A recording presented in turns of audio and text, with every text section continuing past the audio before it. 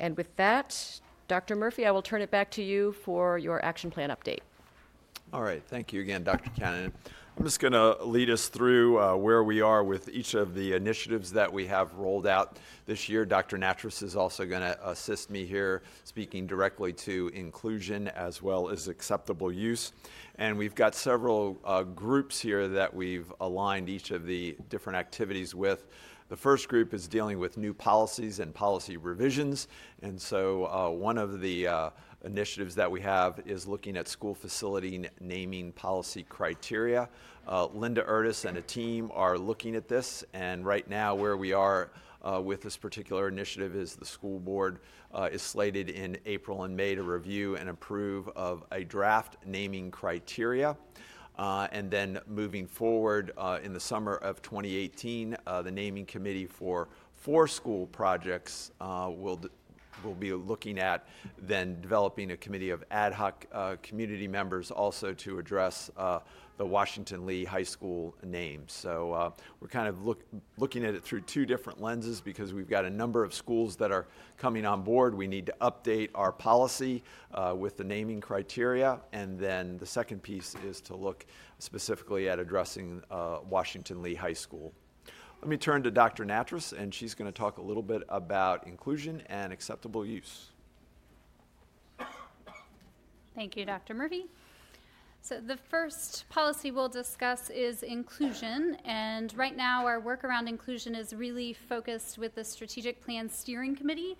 We have elements of the inclusion work really embedded in that work. And then during the month of April, we'll get a little bit more specific and start looking at policies that are related to the work around inclusion. That includes policies like program differentiation, our special education programs and services. Grouping is another policy. And so we'll begin the review of those in April with some work around the strategic plan, and then in June we'll do community engagement specific to the policies. So strategic plan first, and then the policies that are related to that. We will then bring forward some policies in the fall of next year, starting around September. The other has to do with acceptable use. As you know, we've been doing a lot of work in this area. On February 1st, the policy related to internet was approved by the school board. We have 3 other policies that we are really working through.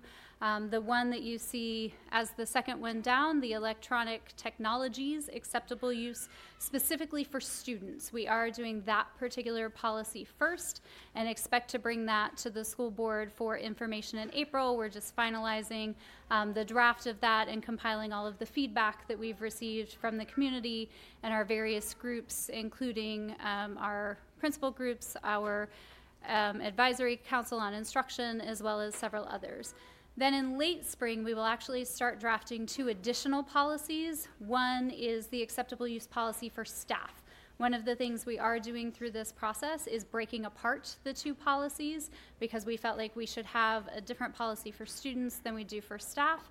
And then we will also be looking at the acceptable use of social media to really work through social media expectations for our students. And Dr. Murphy is now going to speak to the prep for new schools and program moves. Thank you. So the second group is really looking then at a new elementary school planning initiative. And I just want to, I'll go back and forth here, looking at this in 2 phases. This first phase goes through the end of this school year. And essentially, Ms. Stingle and her team are looking at the walk zone review, and they're also looking at this in context to the option schools that we have out there and evaluating that information to see if there is the possibility that as we look at boundaries, which that will be in phase 2, that will start in the fall of 2018, whether we want to see if there perhaps are some efficiencies that we can realize through the walk zone, or there may be an equity issue about making some of our option programs more available to a larger number of students who might be interested. So right now we're going through that process. The other evening, Ms. Stingle was supporting me with keeping our schools open through the end of the day because she wanted to have a listening session, which I think was very successful the other evening. Staff will be coming back then April the 12th with those draft recommendations. We've also got some open office hour sessions, which will be some listening sessions based on the information that we're gathering. And then this is slated to come to the school board for information on May the 17th. So that'll complete phase one. Whatever recommendations or ideas come out of that, that will then build into how we look at the elementary boundary process as we move through the second phase, and that'll be through the first part of the fall. The action then is slated for the latter part of the fall, so that will then begin to build into kindergarten registration and the implementation of the new boundaries in the fall of 2019 when we're opening up a number of new schools across the school division. When we move into group 3, we've got several items here. One you're going to hear a little bit later this evening, and that's the capital improvement plan. That is slated for information tonight, and then the board is slated to take action. The CIP process, or the capital improvement plan process, kicks off, and we're going to talk a little bit more about that after the budget comes to an end here on May the 3rd. We are also working toward our new strategic plan, which is 2018 through 2024. Right now, the team is very engaged, and I want to do a shout out to the strategic plan planning committee. They've endeavored to put a lot of work into this, as well as getting feedback from the community. The next board meeting, we will have an update for the board and the entire community as far as where we are and the progress they are making. And then we've got this also slated for May for information, and then the first part of June for action. Tonight, I talked a little bit in my initial announcements about where we were with the budget, so this is really just a review, the number of work sessions that have been held, and the next work session that is slated for April the 3rd.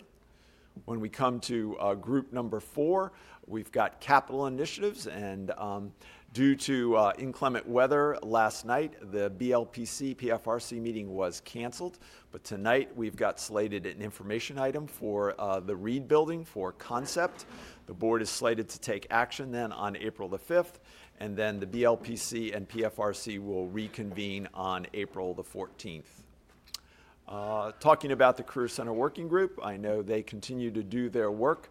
They are slated to come forward here on April the 17th for a joint school board, county board work session at the Career Center. And we are continuing to move forward for the summer of 2018 for a projected enrollment growth of 350 students at Arlington Tech. So we continue to grow that program, and it continues to be very successful. And then as far as the Educational Center, we are going to be bringing to the board in April the architectural selection process. This will also kick off the BLPC process after the architect is selected. And then we're looking at some possible alternative schedules for when this facility would be available. That's going to be connected, obviously, to the CIP discussions that are going to be happening in May. Just want to remind everyone, Engage is one of the best resources to find out information or to ask questions. And I want to thank the team in our planning office who is very responsive in getting responses back when questions are asked. And you can kind of follow along there, and that information will continue to be updated. So that's all we have this evening. I don't know if there's any questions. Well, let's first see if we have any speakers on this item. No speakers. Okay, on the superintendent's update. Board colleagues, do you have questions or comments on the superintendent's update? No? Okay.